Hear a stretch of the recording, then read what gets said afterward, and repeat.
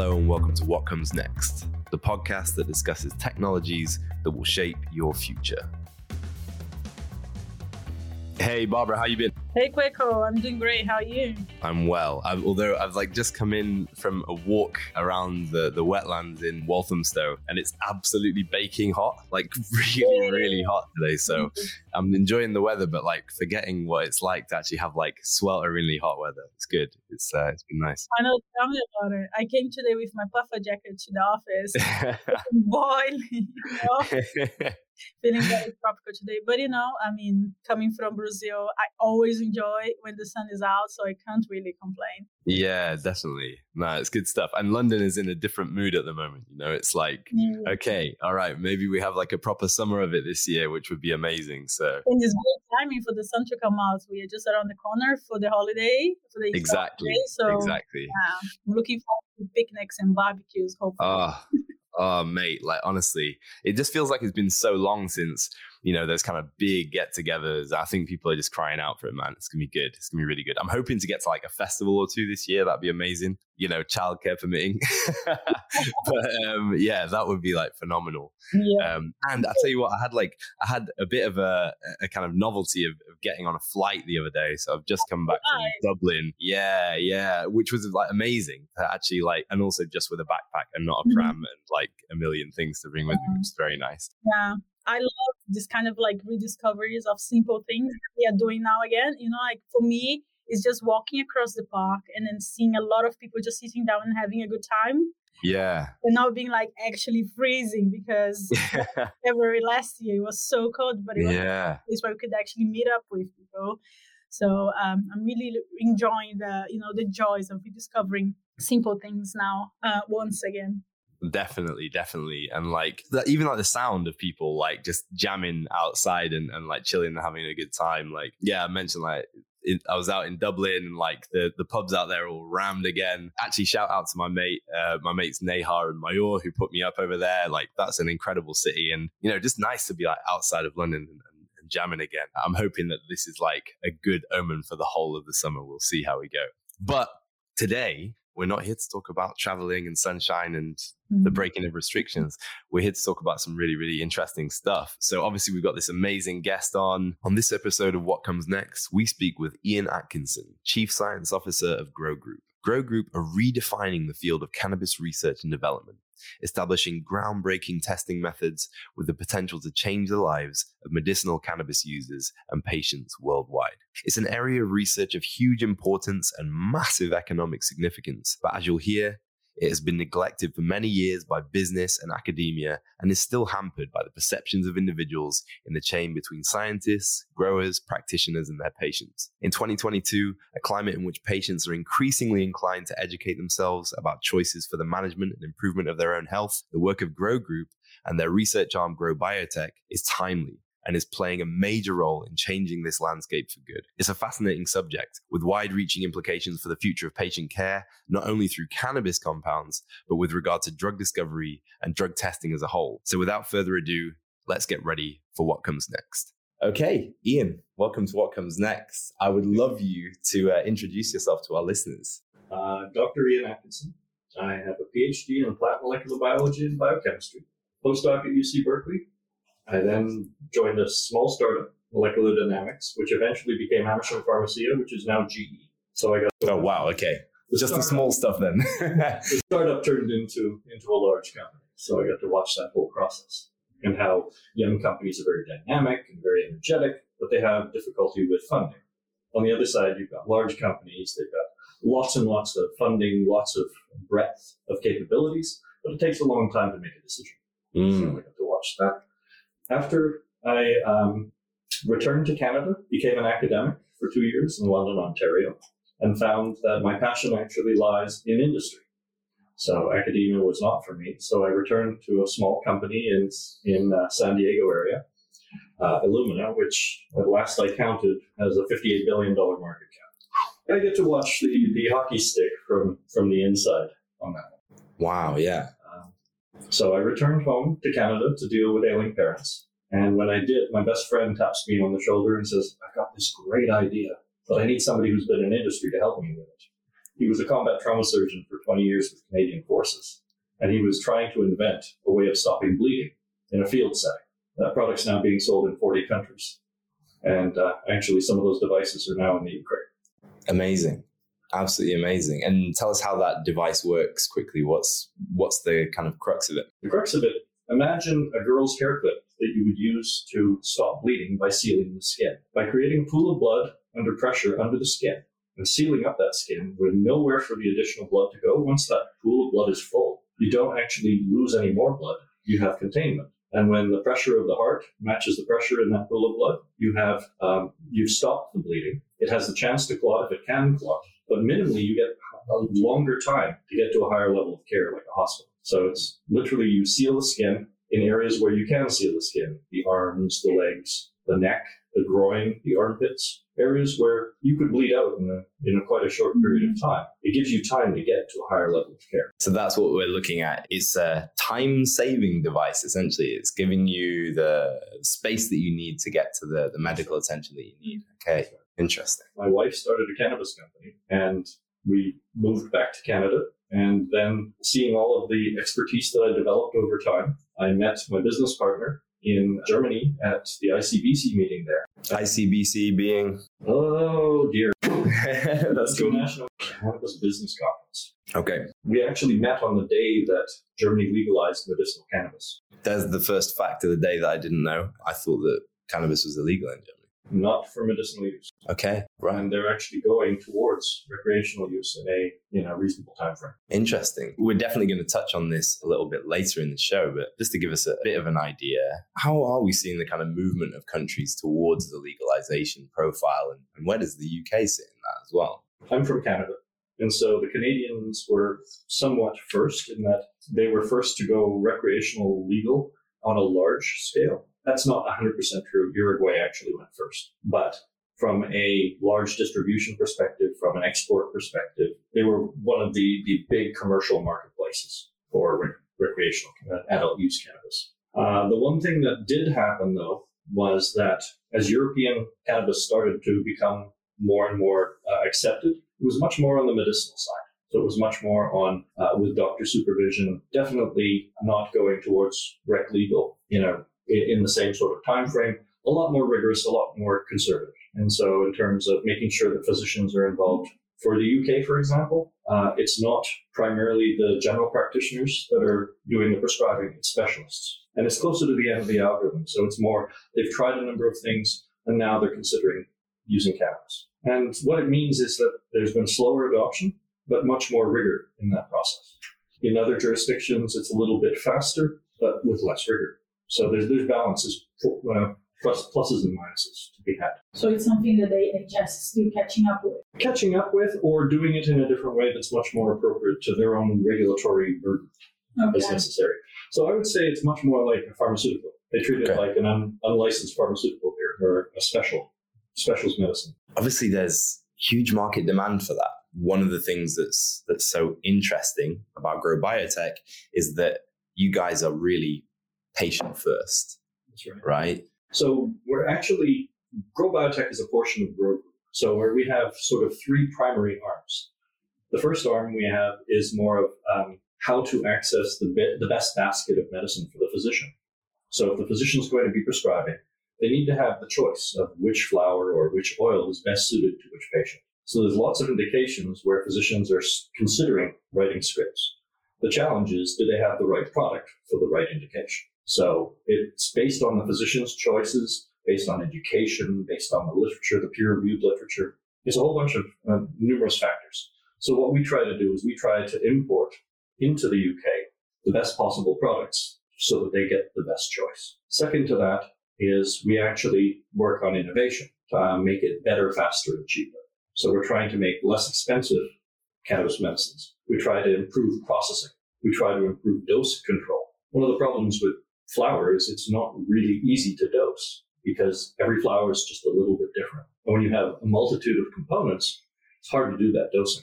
So we're trying to improve the uniformity of dose control. And then combining with that, we also are working on new modalities, new delivery mechanisms that include tablets, capsules, potentially inhalation devices.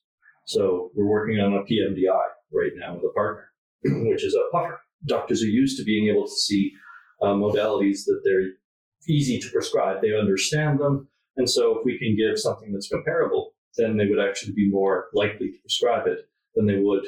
They're not used to prescribing a flower, more like a Chinese or an Ayurvedic style of medicine. Right, okay. And in terms of controlling the dose, this involves more bioengineering and dealing with the variants of the species that you deal with in the cannabis, or it's more related to the process of extracting the oils and the components in the flower? So it's a combination of API generation. So it's actually getting efficiently to the point of having pure crystal. So API grade cannabinoids themselves.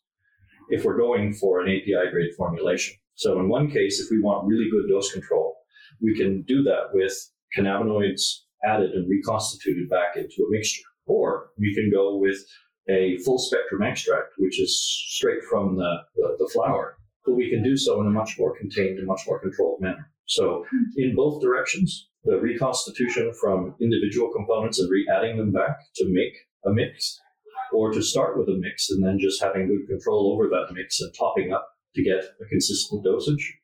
Both ways have pros and cons. Even just from the delivery methodology, it's interesting that perception of the doctors is a huge part of what you're having to do. You're changing minds as well as having research that underpins that, right? Yeah, well, we have a hard time with some of the names of some of the flowers. There's not a lot of X's, Z's, and P's in names of these drugs when you're dealing with White Widow or dealing with OG Kush. not your average medicine, but the fact is, if we can get past that, then we actually have to get past that they haven't been trained formally on this. So we have medical science liaisons. We have MSLs that actually go out and work with the doctors to formally train them, to help them with the process. And what do you find? Can you describe what those first conversations how they go? A lot of it, and again, from my MSL's perspective, that what they're telling me is that it takes a long time to actually build a trust, to build that relationship. We have journal clubs, for example, where we actually introduce papers where they're trying to do peer-reviewed articles and they're trying to understand whether this is a good medicine for the circumstance that they're looking for. It's actually kind of tough because they've never been trained in this area, and we're trying to change their mind that this is not stigmatized, it's not the bad product, that there are some merit to this in the right conditions. Right, so I imagine at the same time you're trying to educate the doctors, you're also trying to give them the tools that they need to educate the patients as well after that process, right? In both directions, the patients are actually, in some cases, training the physicians as well. So it's a nice combination because by working with patients, we have patient advocates who are actually working with the patients to understand their needs, to understand them better, so that they can actually get to a physician and we pair them up. It's really interesting. And I guess that, you're going to be dealing with lots of patients that are very well educated because they've got the pain point, the motivation to seek alternatives. There's been a lot of non-cannabis naive individuals. So these are individuals who've been using cannabis for a long time. They know what works. They know, even if they've been using it in a gray market, that they're using it primarily for medicinal purposes. Perhaps it's to help with sleep or pain, one of the indications that is appropriate for. So the challenge for them is trying to remind the physician that they've gone through this for perhaps even several years, and they've been using this in self-titrating and self-dosing. It would be better if they could accurate quantification of their dose, but they've been self-titrating instead. Right, to improve the positive effects that it's having on the disease. Normally it's for chronic situations where patients need to present the best improvements, isn't it? Yes, but again, it's primarily for symptom management, so it's not really a curative. It's mainly handling the pain. It's handling circumstances for chronic management. But it also comes with doctor supervision because there's other medications on board. Exactly, so to make sure that they're working together so that it's not just doing it in addition to the physician. It's actually in combination with the physician. Okay, and I believe there are studies that also show there are different cannabinoids that act for different symptoms as well, right? So I suppose the doctor plays a big role in determining which is the best oil for certain situation. And as you said, the combination of other kinds of medicine that is being used with the patient as well, right? That's right. And so again, they usually go with a go low, start slow type approach where they try to introduce slowly and try to see the effects.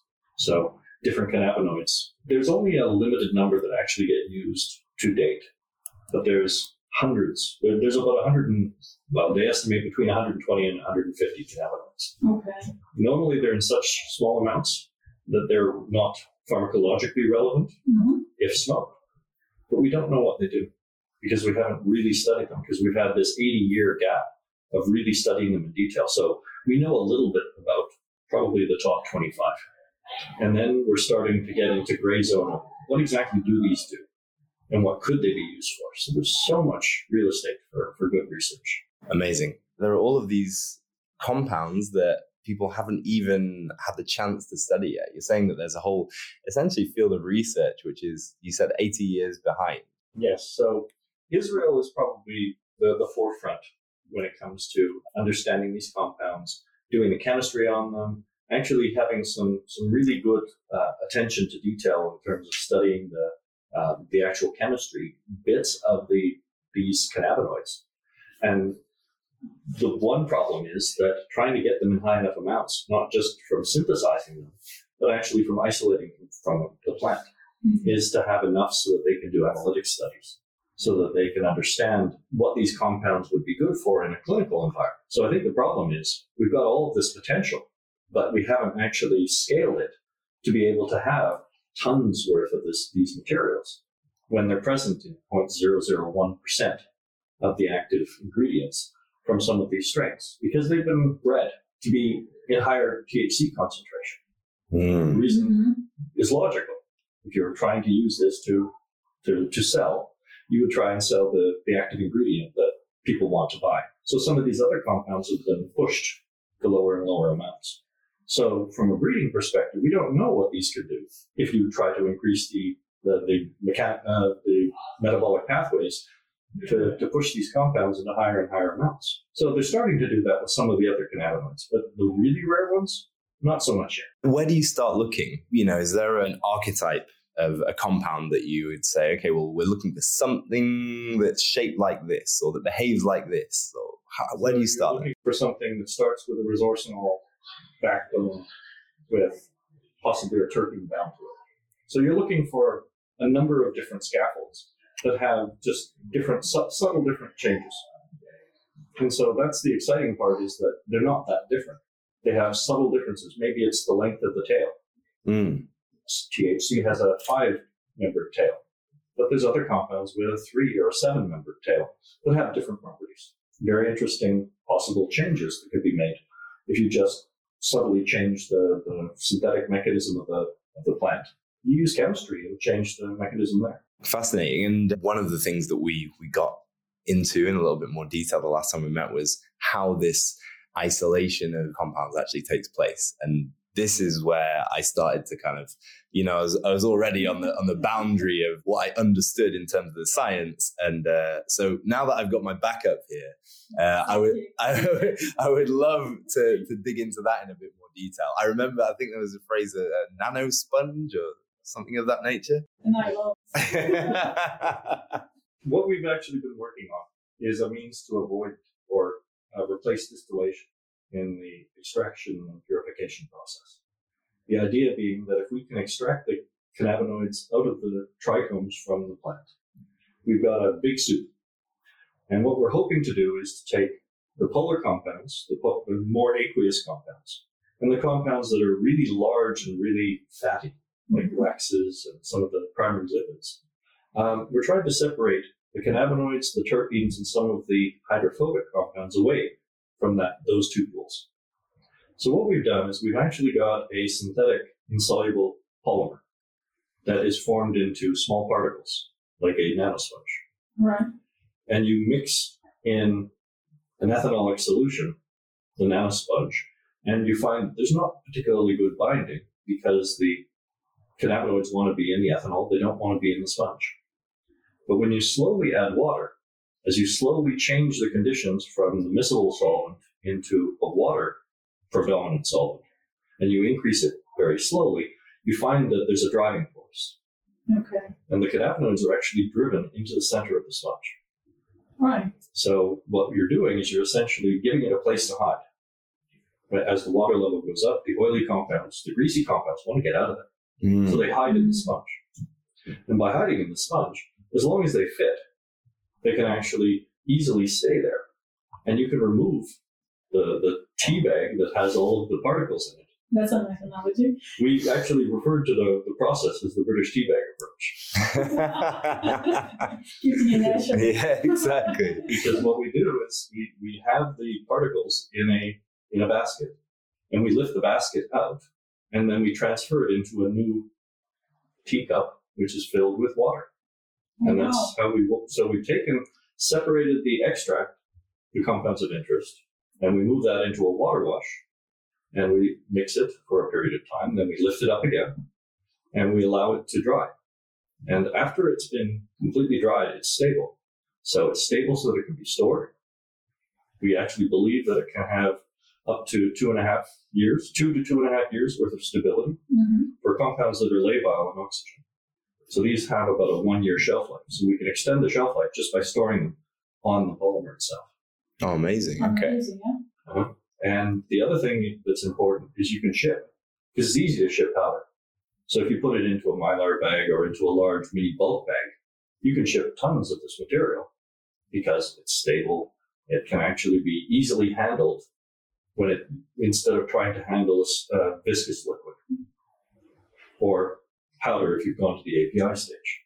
Of course. So at the same time, you're trying to develop, well, you guys have already been working on that, a separation methodology, also creating at the same time a loading methodology that allows you to not only separate the compounds you want, but also load them in an infrastructure that you can actually more easily use for producing composites and also for logistics purpose, right? That's right. The nice thing is that we also have strong belief based on the end of this process. You can elute with ethanol. Just putting it into the original condition, it switches it back. So you could elute it with ethanol, and now you've got highly concentrated material. You could elute it with supercritical CO2. So you could actually have a solvent-free output to go straight into a formulation that would be an edible or into some food where you don't want to taste the solvent. And then there's other ways that we could get it off as well. So it's not absolutely stuck to one mechanism. So it could be used in a formulation. It could be used in medicinal manufacture. And what we've done is we've concentrated all of the cannabinoids and all of the terpenes at this point. But it also has some other components as well, like bioflavonoids. Some of the other pigments are coming along to the right. So there's a possibility in the future of developing more targeted capture. So we can capture and concentrate those compounds that we want as a bulk. But the next stage would be to capture one compound at a time. Okay, because that's something I was about to ask, because the cannabinoids tend to have very similar structures, right? So I was wondering if the use of the polymer facilitates separating one from another. Well, there is some data that we've generated that shows that we can physically separate certain compounds from each other under the physical conditions that we do. That's very promising. Yes. So depending upon the strain, if the strain has a multitude of cannabinoids, it might be more difficult. But if the strain has 2 or 3, you might be able to separate one from the other 2 or all 3 from each other. Awesome. So now we're going to very rapidly go from an extract to almost ready for crystal type purifications. And we're also working on collaboration potential with other groups to help to complement with existing tech. So instead of just trying to do this instead of a technology, it's a tool in a toolbox. You don't always get the right tool without another tool. So we might be able to do this in combination with others. So we're willing to play in the sandbox with others. Amazing. And I can only imagine that there are a lot of research institutes that are crying out for research grade, purified, different compounds. Do you think that you'll be able to separate every single one of those compounds out and essentially have a menu that research institutes could pick from? Or in a perfect world, yes. In a reality situation, we're probably going to do a subset, the ones that make the most financial sense. Okay. And then we'll grow where it's needed. And presumably that's going to be driven by medicinal market forces, right? So from an analytics perspective, some of the analytics labs may tell us what they're really looking for. And so there will be a demand from that side. Yeah, the physicians, they're looking for clinical products, so they'll have an input demand for a particular cannabinoid or particular isomers of a particular cannabinoid. So having that level of specificity means that we can choose which cannabinoids are the first that we go after, the lowest fruit. Do we go after all of them? I doubt we'll go after all of them, but we'll go after quite a few. Just to give our listeners an idea of kind of how much this is uncharted territory, I think you mentioned that a lot of these don't even have names yet, right? They're all based on. Okay. And these are potentially, this is quite kind of, should we say, like ripe hunting ground for interesting compounds. Why is that? What is it about the plant? I'm going to test you on a different field of your your experience now. I think there's been a limited number of individuals who've been doing this work. There's some amazing scientists who've been doing this work, but it hasn't been an open field to study. It's been much more limited because of availability of plant material, availability of the strains that are currently available. In the US, for example, there's one site that has most of the cannabinoid for research purposes. Not that that's correct or incorrect, just when you have a limited source, you have a limited bandwidth with which you can do those studies. So it's a little more difficult to get the variety of land races that exist. People haven't done those studies for those purposes.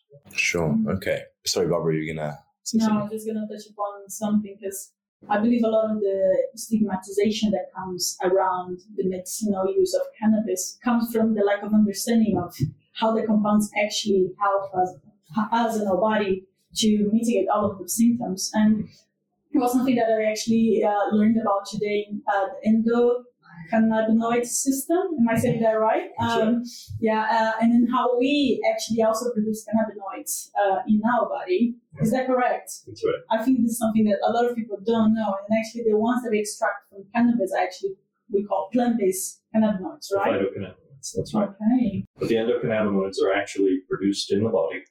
They're a natural product. And those same receptors that receive the endocannabinoid interactions are the same ones that the phytocannabinoids interact with. So it means that the plant is doing, it's just a compound that the body recognizes as being similar to the compounds that are naturally, that you're synthesizing yourself.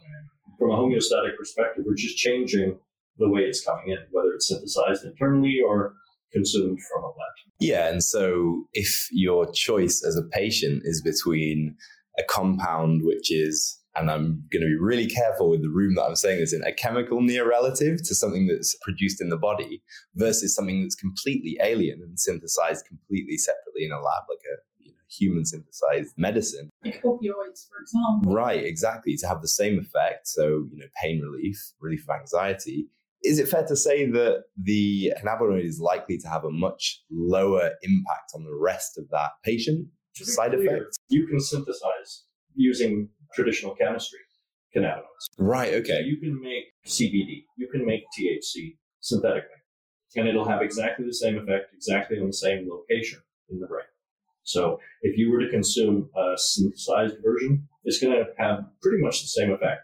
It's not going to have the rest of the entourage. When they talk about the entourage effect, they're talking about a synergy of pharmacology, which means that if you have a multiple cannabinoid mixture, some of those cannabinoids will get in the way of the others. Some of them will help to enhance the others. So if you have a mixture of terpenes and cannabinoids that you're consuming, one of the terpenes may help blood-brain barrier penetration.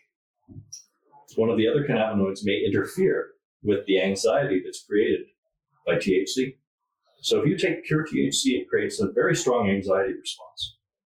If you take THC with CBD in it, it actually helps to meter that response. So most people don't like to take THC absolutely alone.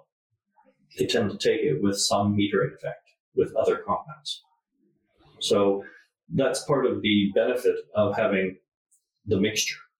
So if you just use a purely biosynthetic compound with one compound in it, it's really quite difficult to get a proper experience for pain, for whatever indication is appropriate that the doctor's prescribing, which is why flower tends to be a better response than some of the pure synthetic compounds. But you can only go so far with that because dose control. Then there's where you have your inconsistency. If you have lots of compounds, you have to control each one of them to have good dose control. But you can do that with a smaller subset. You're not doing a full 140 or 150. Interesting. Okay. And again, this comes back to the application, the use of these substances with practitioners. Yeah. Okay. We spoke about the fact that this is an industry that has kind of been hampered. You said 80 years behind. That's the past. Let's look to the future for a minute, right? This is obviously really exciting innovations that we're talking about with massive potential, huge economies attached to it, right? But also changes to patient outlook and medical outlook for cannabis. 10 years down the line, what are your hopes for the state of the industry by then? I think my one hope is that the industry is not seen as being those pot guys, that we're taken seriously as professionals. Because I think the problem is that from a science perspective, if we're doing good science, we're doing good science. It doesn't matter whether the origins of the plant have a more recreational origin. The fact is that these compounds can be incredibly helpful to both children, to adults, to the elderly. There's a huge upside to these compounds. Taken seriously, taken like pharmaceuticals, and taken in a way that gives benefit, the patient should come first. And there's very little harm that comes from these compounds. So that the actual toxic doses are so incredibly high, people don't get to that. So you hear very rarely about anybody having severe side effects. Whereas when you think about some of the other compounds, drug-drug interactions, or opioids is a great example, where you've got people dropping from existing pharmaceuticals. We want them to take something that's safe, that causes little harm, and actually has the potential of being therapeutically relevant. So that's how I want to see cannabinoids in the future in 10 years, not just as you must be wearing fan leaves on your jacket. I'm a professional. Don't you think that there's something there which is the consumer is kind of ahead of the perception on this one, right? Like, okay, sure, that stereotypical weed smoker, aren't they just like ahead of the curve on appreciating a substance that people are yet to catch up to? I think they've been using it medicinally for many years. So many people who use it recreationally also have medicinal use. Perhaps they're having trouble sleeping. And so they use it and they don't acknowledge that it's a medicinal use. It's just, it helps them relax and then they go to sleep easier. I think that there's a huge part of this, which is, the kind of campaign against marijuana use, right? Like there was huge PR budgets put in place to specifically target the image of those people that have their recreational use of marijuana. Whereas this is something that's been used in, indigenous cultures for thousands and thousands of years. It seems like that's another kind of chapter of the evolution of perceptions that we're talking about here. Like that needs to happen as well. If it's ever going to be a situation where you have to look a certain way and dress a certain way in order to be taken seriously in this conversation. And I worry that, that could be lost somewhere in here if we're not really, really careful. We need to shift mass opinion away from that. There needs to be a sensible kind of adult conversation about that. I think that's exactly some of the challenges that the industry has, in that people don't take the industry seriously.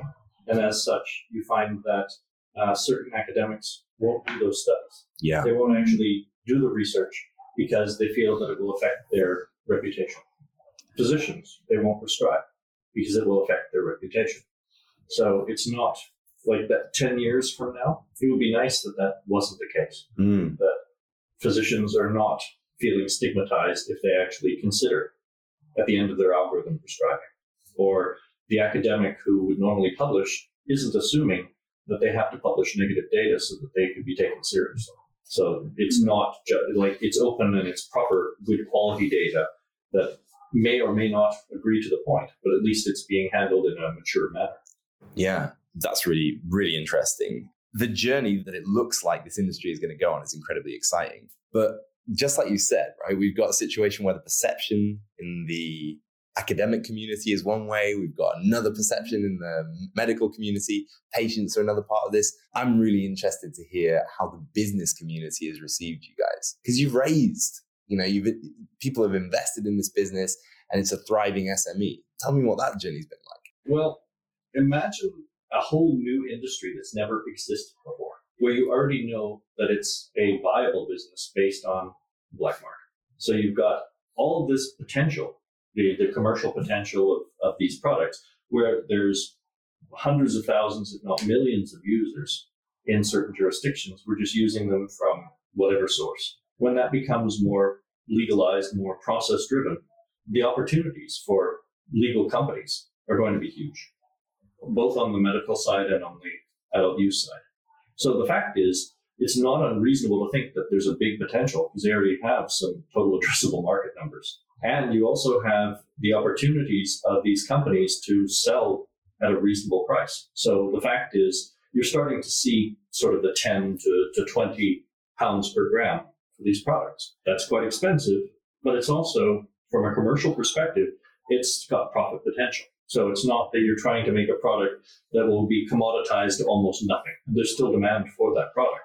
So if you're growing it, if you have supply chain stability and security, you may actually be the one making that product at a reasonable price, and now you can sell it for more. So it's good business to actually be in the commodities element of this. And so our CEO is actually with JP Morgan, and he has done commodities work in the past. So he understands the challenges of this. So from our perspective, we think it's a good business opportunity. And so we sell the patient first, but we also sell the business opportunity that there's money to be made.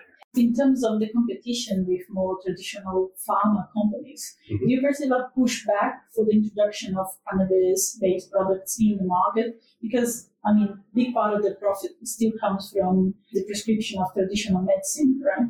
So directly, as a small company, large pharmaceutical companies are kind of irrelevant. They don't really care about us. They kind of leave us to our own devices because we're in the specialist market. We're not in the direct competition to those products. So they don't really notice us. They don't really, they will notice us and they will have interest in cannabinoids. But to date, it's not the opposite of love is hate. It's kind of indifference.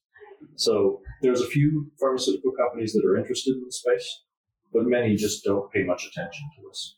They're waiting for you guys to do the groundwork so they can come in after established. Well, if we develop the marketplace, they might. And we're starting to see some interesting deals coming through with some of the larger players. Even in the tobacco space, you're starting to see big tobacco starting to come into this space. And so there's opportunities as well if you have a novel delivery mechanism that tobacco might be interested in. Or perhaps it's the large pharma, if it can be repurposed to a delivery of a compound that's not a cannabinoid, but might be, we tease in-house at the erectile dysfunction drug that actually is a 5-minute delivery time. Right. So if you can create an inhaled version of that, and with the expertise that's coming from the cannabinoid space, you might be able to have a quick response that doesn't have to pass through the liver, and therefore you don't have 40-minute timeframes, maybe 5 to 10. So that may actually change the interest in that product. Wow, so on top of all of the benefits that the actual development of the cannabinoids are bringing to the general population and the industry per se, there is also all of this science that is being developed on the back of it to support the whole development of the cannabis industry that can have big impact in other areas as well. Correct. So yeah, it's not just about doing it with a narrow focus into cannabis. It could actually be into other areas, like into the psilocybin area or into traditional pharma. And so having the expertise in traditional pharma with a lot of our team members, we actually understand the rigor that's necessary to get a product through the clinical trial process and actually go through and get these products FDA clear or getting CE mark on some of these medical devices that would be in combination. It's not just about doing this with a very narrow focus of European cannabis. It can be cannabis worldwide. It can be outside of cannabis where the opportunities might lie. Absolutely fascinating. Is it as interesting and as fun to work in as it sounds like it would be? I'm a 12-year-old. So, yes, it is. And I suppose it's probably worth us kind of touching on the team that you've got around you. You've got some pretty heavyweight academics as well as, ex-traders from the likes of JP Morgan. Do you want to mention anyone else in the team? So the head of chemistry is an ex-professor at Imperial College. So he was actually in academia, decided he was going to step away and joined our team. And so he actually just recently gave a talk at the Emerald Conference about his technology. He's the primary developer of the sponge. And so he was talking about it in scientific terms that the audience really, truly appreciated because he didn't hold back. He didn't have to lay it down for them. He could actually give them a proper chemistry talk. The other team members are working on projects that I won't talk in too much detail about, other than to say that they're working on the ability to capture individual cannabinoids, and they're also working on projects to deliver those cannabinoids in very unique methodologies. Instead of just doing the R&D, when I mentioned that we actually have multiple arms to the company, Grow Biotech is only one of the arms. The reason we're called Grow Group is because we have 5 different arms. We sell into the UK market through a joint venture, and that's Grow Pharma. So that's in combination with IPS, our pharmacy partner that actually enables the prescription being honored and delivered to the patient. So we've got Grow Pharma for the UK. We've got Grow DAC, or Grow Germany, which is just started, but it allows us to do a similar approach in Germany. We've got Grow Iberia, which is our production and growth site, where we have 4 hectares under glass of a greenhouse, which also has the capabilities. We're going to be growing into the processing of that material so we can make our own products at a reasonable price. Because in Spain, because it's the sunniest place in Europe, we don't have to add a lot of extra energy. So it's probably one of the most efficient places to grow, especially from an energy perspective. So we don't have to use so much energy. It's going to keep the prices down. We'd love to have it be 10 cents a gram. And then when we actually sell it, we can keep the price down for patients. It also means that they can be using our tech to help to do the processing. So if you can imagine that distillation requires vacuum and high temperatures to do the boiling component, imagine a low temperature technology where our capture and recovery can recover what's more representative of the plant, which is the carboxylic acids. So CBDA or THCA normally have to be decarbed before it goes into a distillation system, because if it decarbs, it creates CO2 gas. And that essentially causes the CO2 breaks the vacuum seal. So if that happens, you lose the benefits. So they decarb it before they put it in, so you're not getting those acids, which could in themselves be very medicinally relevant. There's a lot of people who drink smoothies. They take that plant and they just put it into a blender and they create smoothies because they want those acids and they can't get the money other way. We can get them if we use our process. This is the same entourage effect that you were talking about earlier? That's right. Okay. Because the carboxylic acid is going to have a different effect than just CBD itself. THCA is definitely different from THC, but it allows us in Spain to actually have that as part of our manufacturing cycle. So we can bring in other people's products. We can bring in our own products. We can have them do their own processing with our technology, or we can do our own processing and bring in our own products. So there's a lot of flexibility in having the right basket of products for the patient, what makes the most sense for the patient. And so then there's Grow Biotech, which is the innovation arm. And we also have the head office, which is the Grow Group's head office, essentially coordinates all of the others. So in terms of being the place you would invest, but also the center of all of the aspects of HR, all the aspects of business development, so that we can actually keep all those other arms working together. So we're talking about increased production, a less expensive product, higher quality, more and specific variants or specific compounds. We're talking about a more intelligent patient, a better educated medical practice, and we're talking about new and innovative means of delivery as well. Absolutely fascinating. Ian, listen, it was so great to have you on the show. Thank you for taking us into your world for 45 minutes or so, and teaching us all about this fantastic field of study. Thanks for having me. Very much appreciate it. Awesome. Thanks so much, Ian. Thank you. Fantastic journey. Oh man, I love when he was talking about like the fact that he still loves this area of research. Ian is like obviously like a kid in a sweet shop, you know? Yeah, he was actually making me very jealous and making me miss the lab a lot. Yeah.